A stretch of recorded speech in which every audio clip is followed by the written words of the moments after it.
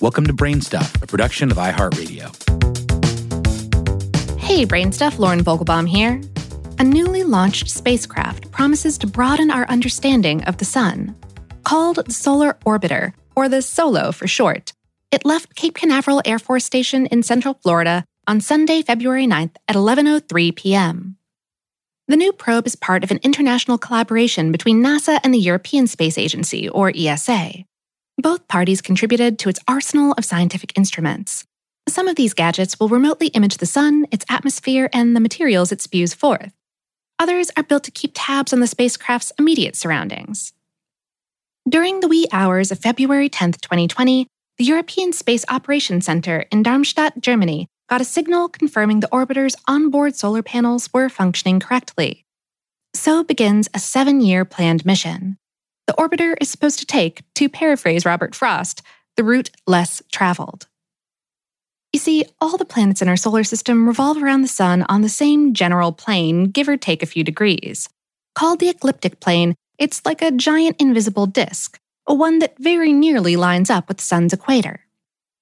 Most of our spacefaring devices are gravitationally confined to this plane, but the SOLO is meant to escape it.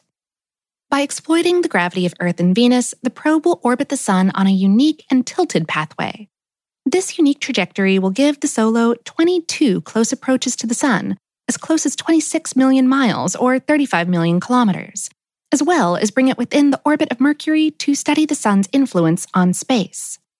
It will also give the SOLO the chance to do something no craft has ever done before: take pictures of the solar poles, looking down from above or up from below. Just like Earth, the sun has a north and south pole. In 2018, the ESA used data from the Proba 2 satellite to try to determine what the northern pole looks like. But Proba 2 couldn't photograph this region directly. If all goes according to plan, the SOLO will do just that. Its first close pass by the sun will be in 2022, at about a third the distance from the sun to Earth. And that's just the beginning. Another mission involves the SOLO partnering up with the Parker Solar Probe. Launched in 2018, this spacecraft is able to fly much closer to the sun than the SOLO ever will. Comparing the feedback from both probes ought to tell us a great deal about the mysterious phenomenon called solar wind, which are streams of charged particles.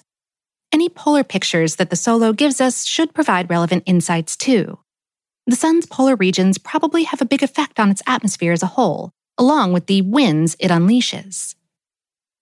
The SOLO's unique travel plans will put it in contact with intense heat and extreme cold. The new probe is going to revolve around the sun in a very long, very narrow, oval-shaped orbit. As it nears the star, things will get rather toasty.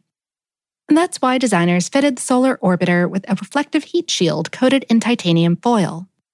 According to NASA, this shield can withstand temperatures as high as 970 degrees Fahrenheit or 520 degrees Celsius. It's also got radiators designed to ventilate excess heat produced within the craft itself.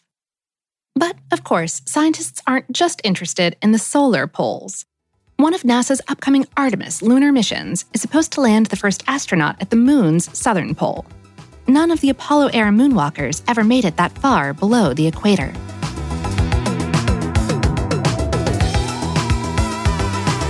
Today's episode was written by Mark Mancini and produced by Tyler Klang. For more on this and lots of other far-reaching topics, visit howstuffworks.com.